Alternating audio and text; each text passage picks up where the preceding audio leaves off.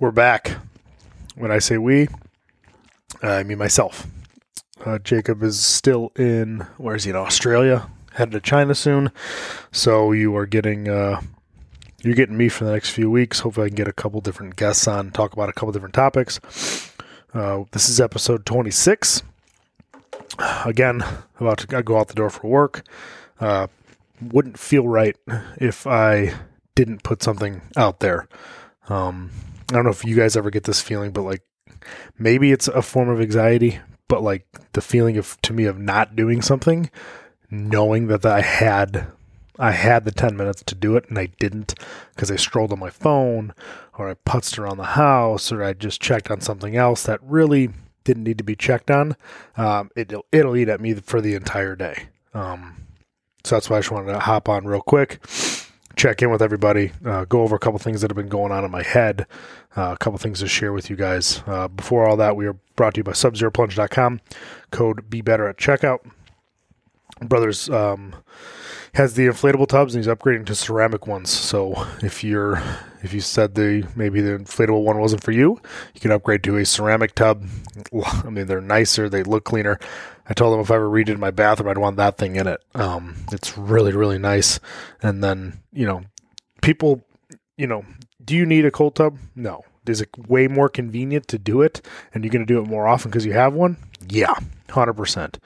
Very rarely will people ever just put the water on cold just to try it. I implore you to do it. I implore you to try it for 90 seconds, put the water on cold to see how it makes you feel. The feeling you get afterwards, unmatched. I think somebody did a study or something, then they did directly compare it to doing cocaine. The feeling of the serotonin or whatever gets released is like the same amount as you would doing drugs, but it lasts for, that 4 hours and the drug lasts for 30 minutes. So pretty wild. Just that feeling alone from it, and along with the, very, a lot of different health effects that I can go over ad nauseum with you guys, but you guys already know them. So if you're interested in a cold tub, please reach out to SubZeroPlunge.com, code BeBetter. I see a lot of things in the media today about being a man. I don't know if it's just like the feed that I get because of what you like, or, if you watch something or if you talk about something, somehow your phone picks it up and then shows you a video about it next, which is really strange. But it seems like there's two sides of the coin. It's either you have to be this quote unquote alpha to where you are the toughest, loudest guy in the room. They make it seem like that's what the alpha is. And everybody has to respect you because you're the loud, tough guy. And then the other side of the coin is you have to be this soft, non-abrasive, somewhat weak individual so no one's feelings gets hurt. And I think that's super confusing to, I guess, adults that are lost, but kids too. High schoolers. I'm having an opportunity at the end of the year to start speaking to some high school students. So it's kind of, ever since, I was asked to do that, I've been planning speeches in my head. And, what do I say to a bunch of kids? What would I want to hear when I was in school 15 years ago? What would lead me to be a better person? And I think, being confused about what you see, like you have like the Andrew Tates of the world, and where you're like, yeah, some of the stuff you says makes sense. Some of them it's like, okay, I don't know if I would go that far. And then you have the opposite side where guys are like the softest thing ever, and they're being dominated by everybody, but that's okay because that's all right. And I think the thing is you have to find a middle ground, right? You can't be a super soft individual, very passive, and let anything happen to you, because then anything will happen to you. But you can't be macho man, loud douchebag everywhere you go, because the louder you are doesn't mean the more respect you get. I see this example with my work, with doing line work, basically just construction with electricity. For those of you who don't know about it, basically that's what it is. It's construction work with electricity, try not to die. But you see, like, you get a lot of cocky attitudes, which is kind of what you need to get into it. Like, you have to be a little cocky because just of the nature of the work. But then you have people that just think they get respect because they're louder and they could yell the most and they can argue the most. And when I step back and I see it from my perspective, the person seems like they're very insecure, or the people that do this seem like they're very insecure rather. And the squeaky wheel doesn't always get grease, right? Squeaky wheel means nobody wants to take that thing out there for the day. Nobody wants to deal with you for the day because you're abrasive and you're loud and you're argumentative and everything has to be your way. Like, that's not how we work in crews. That's not how crews are supposed to work. We're supposed to work together. And then in life, like, if you're that abrasive, tough guy, loudest guy at the bar, everybody watch out, like, it doesn't get you anywhere, dude. So it's pretty confusing for kids these days to figure out, who they want to be, or, a lot of times people they mold their life off of, what they see, what they hear, what they agree with, what they think they agree with at the time.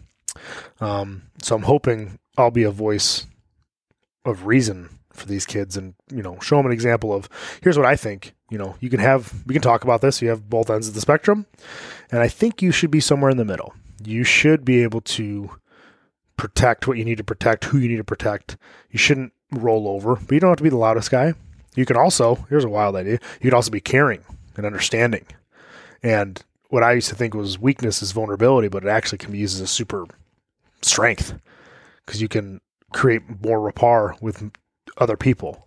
And if you can put yourself actually in their shoes, and when they talk, you listen instead of you're always right, the alpha tough guy mentality, you tend to get things more your way.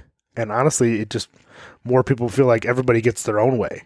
And there's no, like, when you get in an argument with somebody, you should never at the end of it being like, fuck, yeah, I beat them. Especially if it's like your spouse. Like, it should never be, yeah, I won. Okay, so now you're with a loser and you're still with them tomorrow.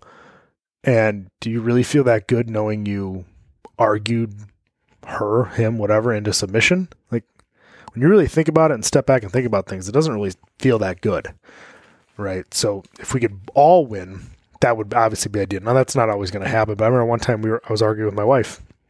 This was probably 4 years ago. We were going back and forth about something, and I finally just stopped. I'm like, this is not about me winning. This is not about me winning this argument about, God knows what it was. Probably something small and stupid, which is what we always argue about. And it ends up, like everybody else, it ends up being bigger than it needs to be because of misunderstandings and miscommunications. But I'm like, this is not about winning. I don't want to win this argument. I want us to win forever. It's us versus everybody forever. That's how I always thought about it. Or think about it with our relationship. It's like, it's me and you versus everybody else. Not in a physical sense, but just in the mental sense. Like, as long as we're on the same page, we're always going to be fine. And with like trying to think about more things and try to open more up, I heard a quote the other day. It talks about battles you have now, right? So we all have battles. My thing was like, I'm not good with emotions. I don't understand them. I don't get them. It's never been my thing. It's, I don't try to ever emotionally react. It's always, I try to react with facts and like, so I didn't understand it, right? Especially with a house full of all these women I have. Like, emotions, it's very frustrating to me with my kids and my wife and Haley and stuff because I don't understand it. So I've been trying to open up, talk to a therapist, understand what these things are because it just wasn't really, didn't really make sense to me as a kid. It wasn't really taught to me. Just, it was a gap in my life that I've never had filled. But this is a good way to put it in perspective. The battles you refuse to fight, your kids will have to fight. The battles you refuse to fight, your children will be fighting. So if I fight weakness, because I think vulnerability is weakness, so I'm never vulnerable. If I fight emotions, because I don't understand them, right? Because it's something I didn't grow up with, I didn't have a good grasp on when I grew up, then now I push that all onto my daughters. Because if dad fought it, now they're going to fight it because I don't understand it and it's okay because I've made it this far and I don't need to change. I'm good, right? I figured it out. I have a nice house, nice vehicles. I have a, great job. Like, yeah, I fought all these things and now look at me. I'm fine. And that's not really a good way to think about it. That's the way I used to think about things. Like, if I'm successful, then everything that trumps everything else. But when you think about the things you're not getting over, working through, it's going to go, you think about those things going directly to your kids, right? So my inhibition to understand vulnerability, understand deep connections over emotional. Now, when I say emotional, to me, it's like, oh, you're crying all the time. No, that's not it. Emotional and vulnerability is more of understanding what the other person is feeling and being able to express your feelings so that they understand. So with kids, it can be kind of difficult, but taking them away from the situation when they're overreacting, telling them, hey, I understand, or hey, I messed up. I shouldn't have yelled. You're right. I shouldn't have raised my voice. That's not what we do in this house. We don't scream. We don't get our way. And then I screamed at you. That's not a good lesson. I'm sorry. I messed up. That's being vulnerable to your kid. And if you don't show them these things, then they're not going to show them. And do you want history just repeating itself of your bad habits and your things you couldn't figure out because you thought it was maybe a weakness or you just didn't want to? So now you're going to push all that onto your kids. So somebody has to break the cycle. We've talked about being the one, right, from Ed Milet. Somebody in your family has to be the one. I had a friend who recently had to go through a funeral where her mother-in-law passed away. And I'm like, I was in the same situation, but opposite. I had to go through a funeral, but my father-in-law passed away. So it's like, I'm like, dude, I've been there. I've been in the situation years ago. You have to be the one. You have to be the strong one. You have to be the one that everybody can look at and lean on. Like, and typically I've always said, like, you want to be the strongest man at your father's funeral. I want to be the strongest man at everybody's funeral. Everyone I go to, I want to be the guy that people can lean on. So I was talking to her about that. Like, you have to be the one. Somebody's got to be there for everybody. Everybody can't be breaking down. Like, you should have your time. You should share your emotions with your spouse or whatever. But when the day comes, you have to be the one to be some quote unquote tough guy in the room, tough girl in the room. Because everybody's going to need somebody to look forward to lead them to the next thing. And she had to be that one. Unfortunately or fortunately, she had to be it. And we talked about that, and it's a tough spot to be in, especially because, now you have all this responsibility that you never signed up for.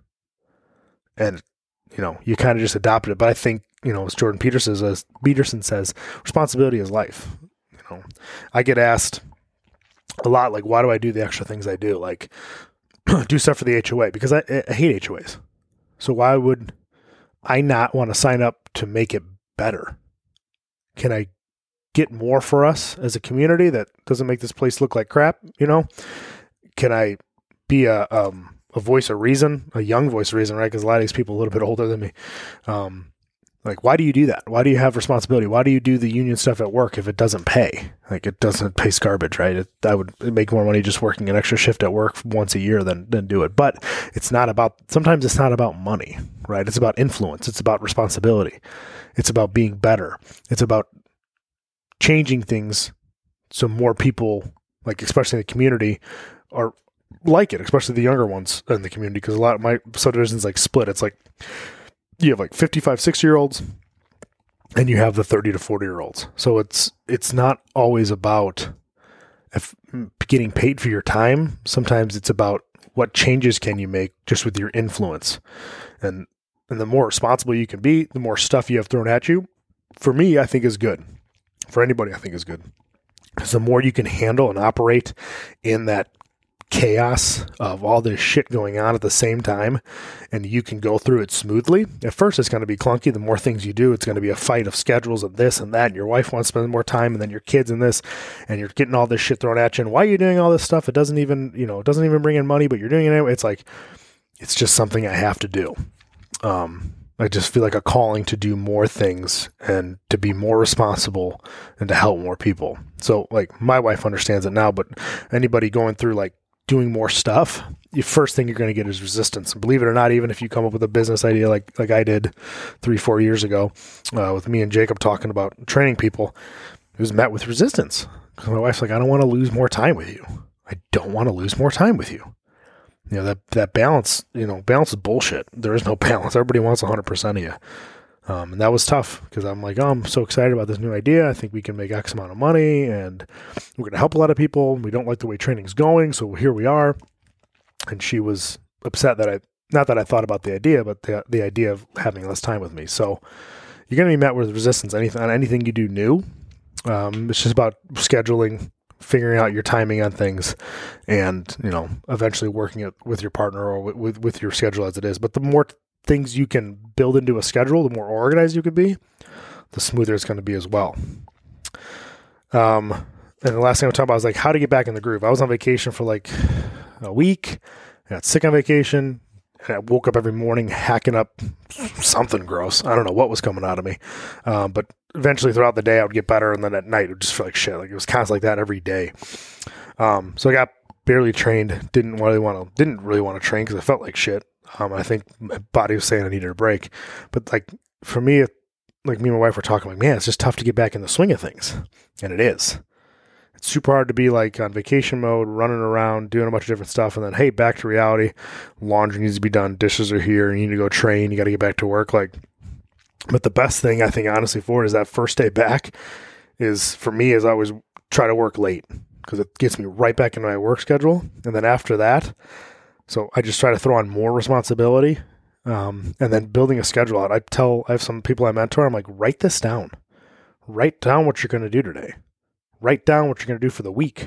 Write down, we go over like 1 year goals and 5-year goals and stuff. But when you're getting back in the groove of things, the best thing is to do is scheduling. I think summer's dwindling down, but people still have vacations left. But especially if you travel a lot, I have a client that I mentor that travels a lot. And he's always sending me his schedule like once a week because he has to keep a schedule because he's all over the place. So if you're that type of person and your excuse is I'm all over the place, that's why I can't do anything. Your excuse is bullshit. The excuse is a terrible excuse. You're using it just to negate responsibility. So write things down. I literally take pen and paper every single day and write stuff down, what I need to do, who needs to be trained, what I need to go back on this workout for this client, respond to this person. And honestly, it's like a feeling of, if you think about that stuff in your head, it's going to create anxiety. If you put it down on a piece of paper and you cross it off, you'll actually just feel good doing it and you'll feel accomplished. So one thing I always tell all my, when I coach coaches, when they start getting more clients, they get a little overwhelmed. I'm like, write it down. Write down all your clients' names and what they need for the next week. And that way you can build your schedule. So you're not, Monday their workouts are due and it's Saturday or Sunday and you're freaking out. It's like, it wasn't the point of the job. It's supposed to work it so it's better for your schedule. It's not a 9-to-5 job.